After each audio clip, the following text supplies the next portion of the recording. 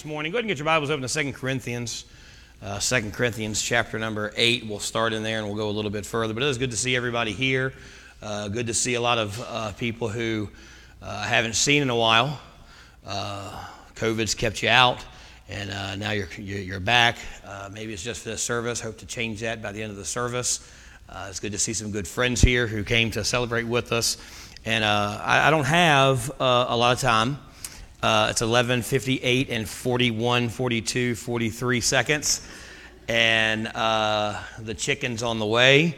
And it'll be ready and set up by 12:15. So I don't have a lot of time. And I'm going to jump right in. This message, of course, it's our 4-year anniversary message. And typically when we have our anniversaries, I like to kind of do a look back over the past year and see what we have accomplished and what was done, and then look forward to the next year and, okay, we've done this, now we're going to do that. But can we all agree that the last year and a half has kind of stunk? It's been terrible everywhere. So when I look back over the last year and a half, I'm like, well, I don't know really what to say. We started church again. That's good. Not everybody did that, so we're okay there. And so I've had 3 weeks to prepare this message. 2 weeks ago, of course, John preached on Philemon, and then last week we had Brother Daniel here. And so for 3 weeks, I've been reading my Bible, I've been listening to other messages, I've been praying, I've been saying, God, what do you want me to say? And I've been trying to come up with, different things to say and different visions to give and different things to do. And God He was quiet. You ever have God be quiet on you? It's not fun, especially when you got to come up with a message. And so this week, God finally, He spoke to my heart, and He kind of gave me what He wanted to say. And I do want to thank Potter's Wheel because He kind of changed it while they were singing. So appreciate that. Hate when God does that. When God says, "Oh, you know that message you worked so hard on? Yeah, do something else." But so it just kind of gave me a little tweak there. But I want to look at 2 Corinthians. Now, 2 Corinthians is actually the third letter that the Apostle Paul wrote to the church at Corinth. Of course, the first letter was the book of 1 Corinthians, and we saw that a couple weeks ago, where he wrote this letter to the church at Corinth to correct a lot of issues. They had a lot of division, a lot of pride, a lot of sexual sin, a lot of just all kinds of problems in the church. So he writes the letter of 1 Corinthians to correct these issues. The church receives it, and they read it, and not everybody accepts what Paul has said. A lot of them kind of reject Paul's teaching, reject the authority of Paul. So Paul goes to visit the church at Corinth, not knowing any of this, to see how things are going. And he has this visit with them, and it's not a good visit. In fact, in chapter 2, Paul mentions this visit. He said it is a time of sorrow. He says this was a painful visit for him. So he has this visit, he leaves, he writes the second letter to the church at Corinth, which we don't have in our Bible, and kind of reminding them about what God's brought them from. And so reading the second letter, most of the people in the church, they understand their fault, they repent, and they really want to reestablish a relationship with Paul. So Paul writes his third letter to the church at Corinth, which is the book of 2 Corinthians, to kind of remind them that he loves them, and he's for them, and he's excited about what God's going to do in their life, and really kind of to reassure them of his commitment to them. Now in chapter 8, Paul begins to address the issue of generosity.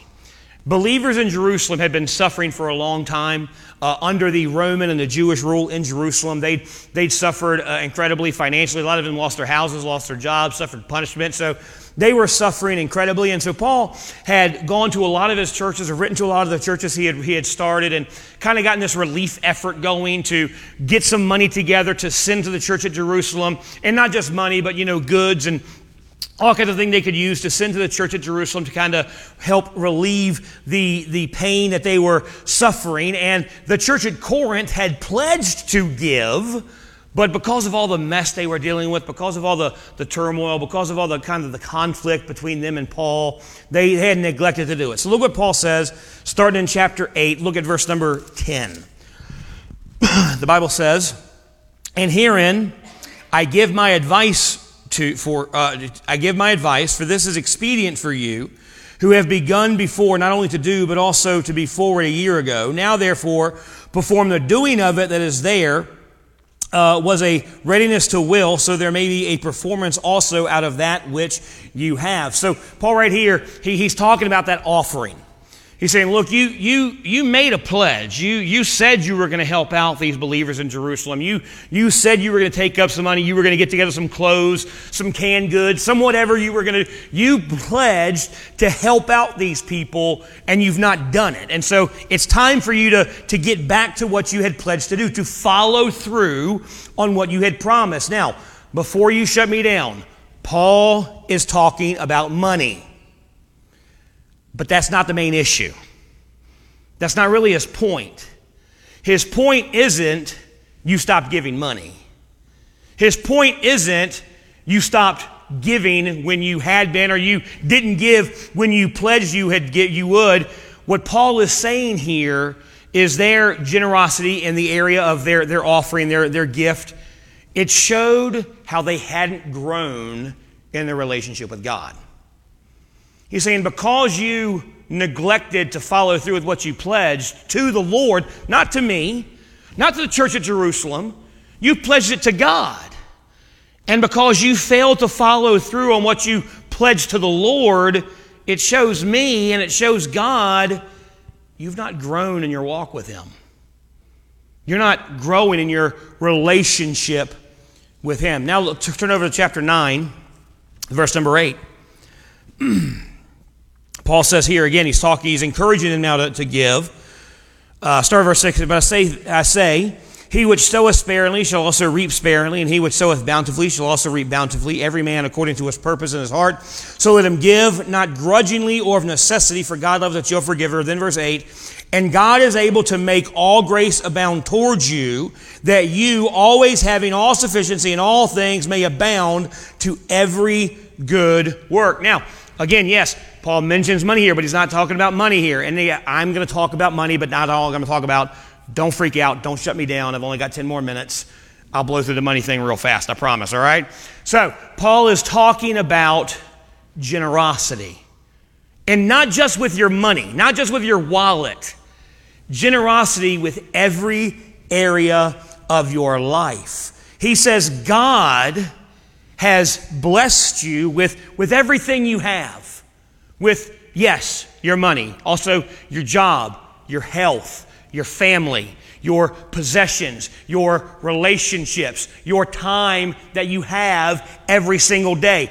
God has given it to you, but not for you to be selfish with. God wants you to use what He has blessed you with to build His kingdom and bless other people. And Paul says, when you do that, when you are generous with what God has given you, God gives you more grace. God gives you more of what you're giving to Him or giving to others. Now, again, it goes deeper than money. God wants generosity in every area of your life. The time you dedicate to Him, the service you give to His church, the talent you use for His kingdom. And all of it is a gift from Him. And He wants to use it for His glory. And He promises to multiply what we give to Him. Now look at verse number 10 in chapter 9. As it is written, He has dispersed abroad, He hath given to the poor, His righteousness remaineth forever. Now He that ministereth seed to the sower, both minister bread for your food, and multiply your seed sown, and increase the fruits of your righteousness, but being enriched in everything to all bountifulness, which causeth through us thanksgiving to God. So here's what Paul's saying here. And again, normally I would take you through the Greek and the custom and what I ain't got time. Here's what Paul's saying, all right?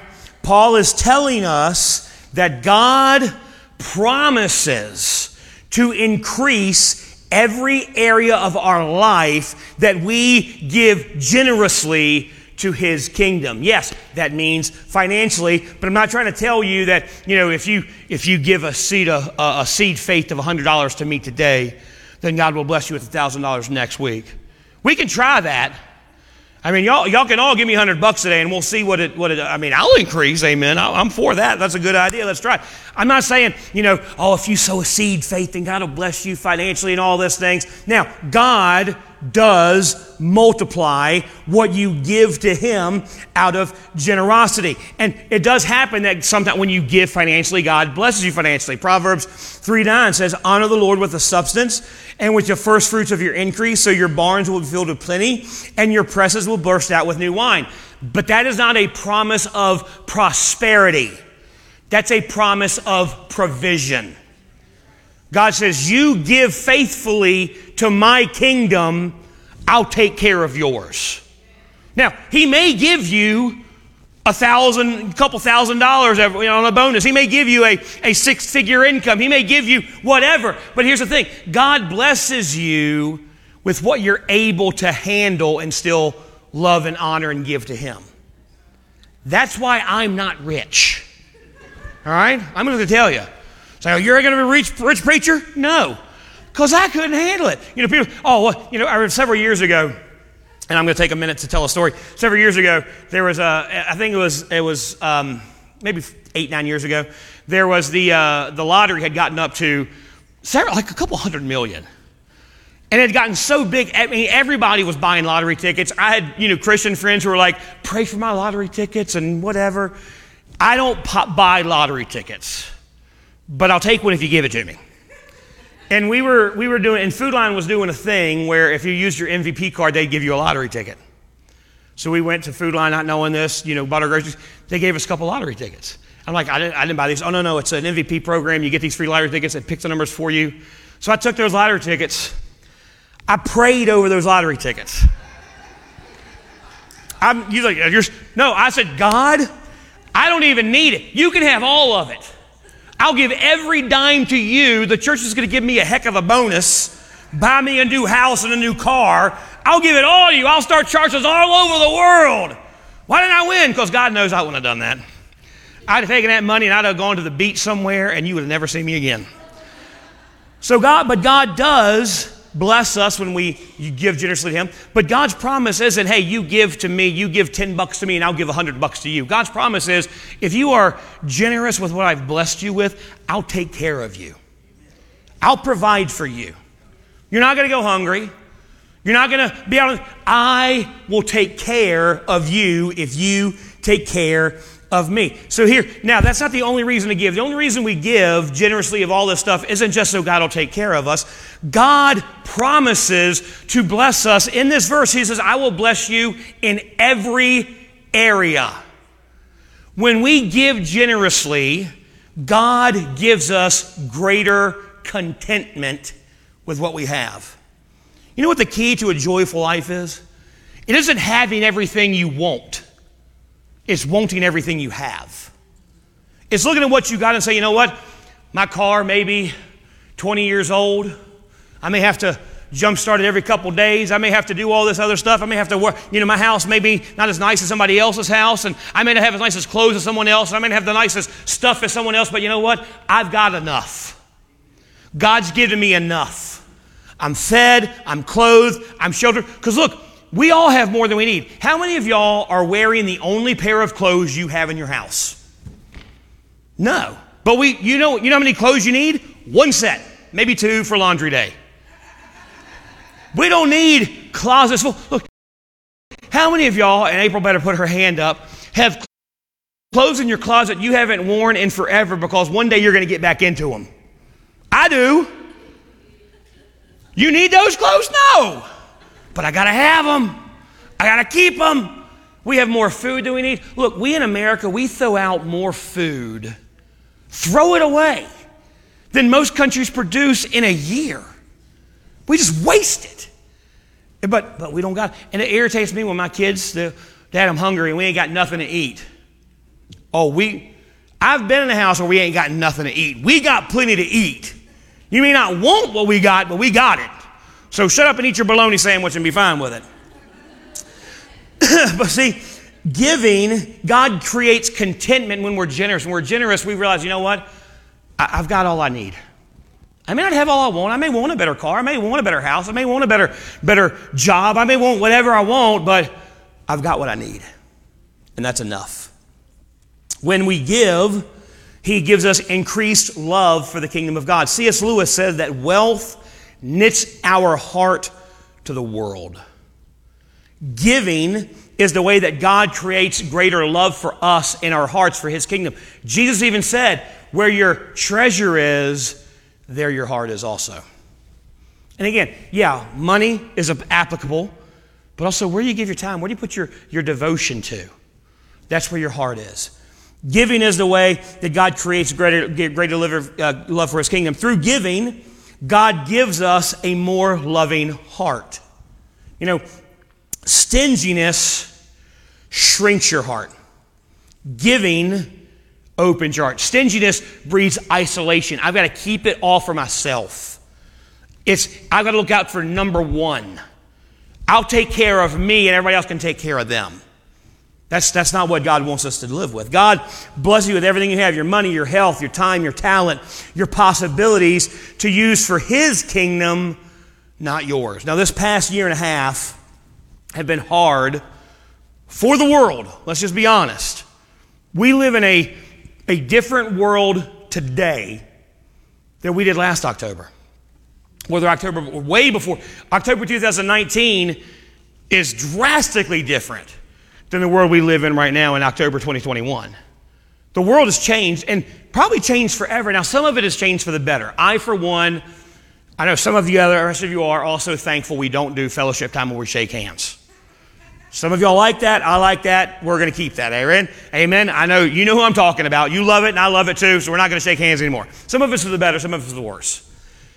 The church, and again, when I say church, I'm not talking about just New Grace, but the church has been impacted by COVID as well. Church attendance in the U.S. is at an all-time low. For the first time in our nation's history, less than 50% of American adults attend a church service in person.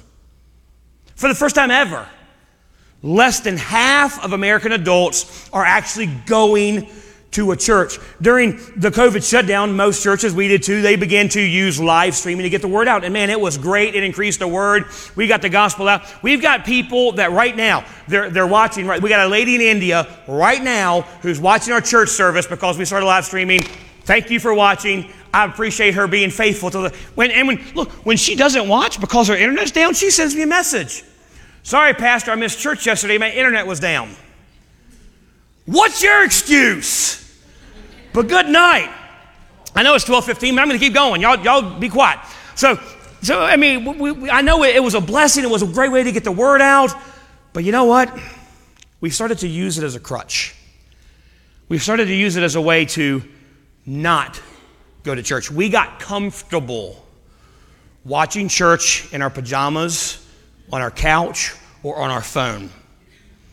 We got comfortable saying, well, if I miss the 11 o'clock service, I can just watch it later on.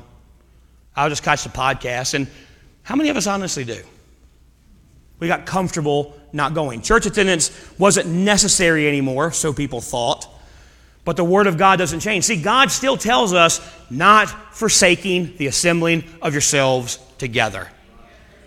Now, I can go in the Greek and say that don't mean on live stream, but I'm not. I'm just going to tell you that don't mean on live stream. It's good when we need it, but look, we don't need it. Well, COVID's still going rampant. Y'all watch college football lately?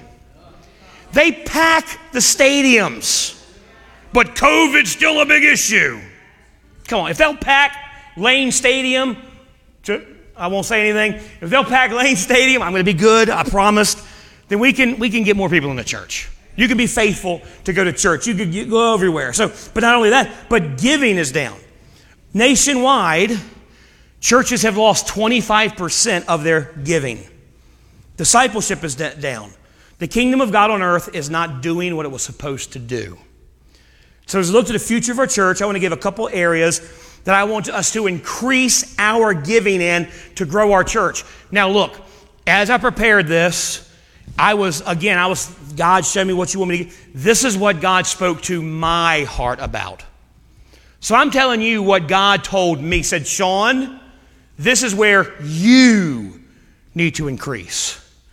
So what about me? Well, I'm just you too, all right? All of us.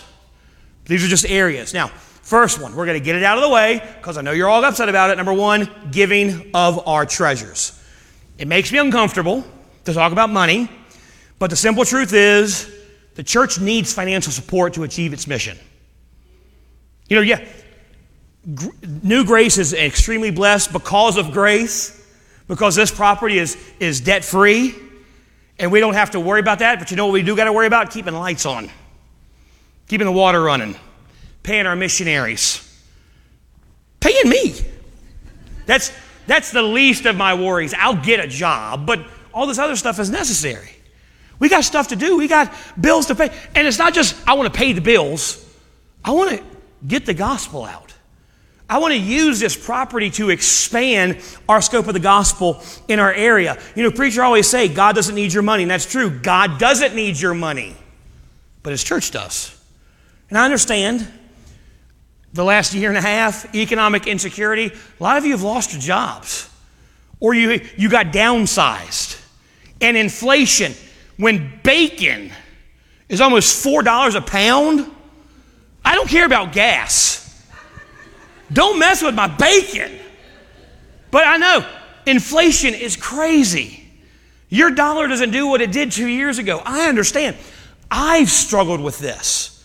I've struggled not being as generous as I used to be or want to be over the last couple of years because I don't know what's going to happen. And so economic insecurity has kind of made us not give like we should. We all get scared. But the fact is, New Grace, right now, if giving stays as it is, I'm not a doomsayer, New Grace will survive. We'll be fine. We'll keep the lights on. I'll even continue to get a paycheck. But we're not going to thrive. We're not going to grow.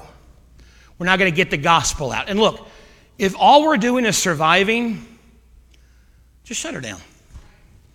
If all we're doing is, we just want to have a nice building to come to one Sunday, every Sunday, and, have the preacher talk to us and tell us, if that's all we want to do, well, you know what, then I'm leaving. Honestly, if you're like, that's all we want to do, I'm resigning. I'll find somebody that wants to grow. Y'all can find somebody that just wants to sit back and preach. And if I ever get to the point where I'm like, let's just get comfortable and y'all need to fire me. If we're just here for a paycheck and a comfortable Sunday, we need to quit. We need to stop. So we need to be more generous in our financial giving. To do that, we are all, myself included, going to have to decide to be generous with our treasure and trust God to take care of it. The second thing, giving of our time. I'm 5 minutes over. I'll be done real soon, I promise. Giving of our time. This starts with our personal time with God. Your Bible study and your prayer time. They are vitally important in your growth with God. Look, we've been going through the Bible this whole year. In January, I gave all of you 3 Bible reading plans. You didn't have to do all 3. You could read the Old Testament through in a year. You could read the whole Bible through in a year. Or you could follow along with the whole Bible story that we're going through. You could have run any 3 you could have picked and said, but I'm going to take 5 minutes and read my Bible every single day. I don't know about the whole Bible story because that's not online, but I know that 95% of you who started your YouVersion online with us have stopped. We just stopped reading the Bible. Oh, and I'm reading something else. Fine, great. I'm not trying to say if you're not reading our YouVersion, but here's the thing. It just shows me a heart that we just kind of get complacent and say, I don't need to read my Bible anymore. I don't need to pray. And here's one thing, and this is what God really spoke to me about. We've really probably slacked up in our prayer time. I know I have, especially our corporate prayer time. How many of y'all this week prayed for this church service? All right, I got the singers and a couple good ones. How many rest? Really. How many of y'all said, I'm going to take some time and I'm going to pray for God to bless this church service, for God to bless this church? We got to spend personal time with God. We have to give our time to worship God as a church family. Again, Facebook was great when we needed it. You don't need it anymore. It's become a crutch. Yeah, if you are homesick or you're suffering a disease or whatever you're going through or something, and you honestly, or if you're on vacation, I don't begrudge people vacations, and you honestly cannot be here in person, then watching online is fine. But if you're in town and you wake up and say, I think I got a hangnail, I think I'll just watch online today, you're abusing Facebook Live. And I've thought about shutting it down. But I got people in India that are faithful to listen. And I want them to get it too. Watching on your phone isn't the same as sitting in the pew, singing along, praying, and following along with the message. So those of you that have missed a majority of the year last year, but you're here today for a special day, great. New slate, fresh start. Next Sunday is a big day too. Say, what's next Sunday? It's Sunday. It's where we worship God. Yeah, it's Halloween. I'll wear a costume if it'll get you here. But it's Sunday. It's the Lord's Day. It's the day we say, I'm going to go to church. I'm going to see my fellow church members. I'm going to worship with them. I'm going to pray with them. I'm going to praise with them. I'm going to get involved with them. And I'm going to do something with them. Stop watching on Facebook and get to church. All right? So those that are still watching on Facebook, except for you, Rob, I know that's not her name, but that's what I call her. You can still watch because you're in India. But those of you that are local and still watching on Facebook, it's time to stop. It's time to get back to in person. Those that come to Sunday mornings, it's time to make growth group a priority. Sunday night growth group, Wednesday night growth group. Bring your kids for Awana or for teen group. We need to grow as a church, and we do that by giving our time to God. Third thing, giving of our talent. God has given you abilities to serve Him in His church. And in this church, we have multiple opportunities to serve. We need help with Awana, with the sound room, with cleaning, with upkeep of the property. But it goes deeper than that. 10 years ago, April and I started New Horizon Baptist Church. Some of you were in that first church service 10 years ago, and you're still here, which is confusing to me. But weeks before we started the church, I went out and I knocked 500 doors a week. Knocking on doors, talking to people. I remember talking to May and Nellie, because I remember their hill was almost giving me a heart attack. But I walked up and I knocked on the door and I spent time with them. I talked with them. I still have the notebook. I wrote their name and address down. It was May and Nellie Truman, which is not their name, but it was close. And I prayed over them and I wrote them cards and I looked forward to seeing them again. And I knocked 500 doors a day. I was exhausting. After the church started, I still tried to knock 100 to 300 doors a week while making visits and getting involved and still studying for a message. And look, I'm the first to admit I have let that fall from my service. I can't do that now. I do not have time now to give to 100 to 300 doors a week. I just can't. And plus, honestly, in a post-COVID world, I don't know if it'll work. If you knock on my door, I ain't opening to you. Some of you were like that before COVID. But if you knock on my door like, hey, I want to talk to you about Jesus, I'm standing on the other door going, get away from my house. So I don't know if that'll even work anymore, but I've let that slip. I've let visiting our church people slip. Why? Because of COVID. People don't want me in their house. It's kind of, you know what? COVID's over. It's done. I know it's not old, I know, but let's say it's done. I've been vaxxed, you've been vaxxed. We can meet and I'll come to your house. So I've let that slip. And I'm the first. God says, look, you got to get back to doing that. And look, I'm in first admit, I've got to get back to visiting y'all in your home, calling you, being more faithful to be part of your life, but also going out and just inviting people. And I'm not saying I expect you to go spend 1 to 3 hours a day or a week knocking doors, inviting people. Here's what I'm telling you. Invite your friends and neighbors. Studies have shown 9 out of 10 people will come to church with a personal invitation more than they will a Facebook or Instagram invitation or something hung on their door. But if they know you and you say, hey, why don't you come to our church? Our pastor's an idiot. And man, you can just watch him be stupid. It's so funny. We have a great time. But personal invitations. We have to get back to growing the church. Get back to inviting. Get back to giving. Get back to serving. As I prepared this message, I struggled because, again, I always try to give a vision. But the truth is, as I prepared, I realized we don't need a new vision. 2 years ago, because last year was, again, not very good. So 2 years ago, 2019, I gave a vision for the church that we were going to love God, love others, and serve others. That vision doesn't need to change. We just need to start doing it. We need to be reignited with that vision. Love God by giving our time and spending time with Him and worshiping Him as a church family. Love others by giving of our treasure to get the gospel out and build the work of God. And we serve others by serving in the church and inviting people to come experience God with us. We don't need a new vision. We need to catch the old one again.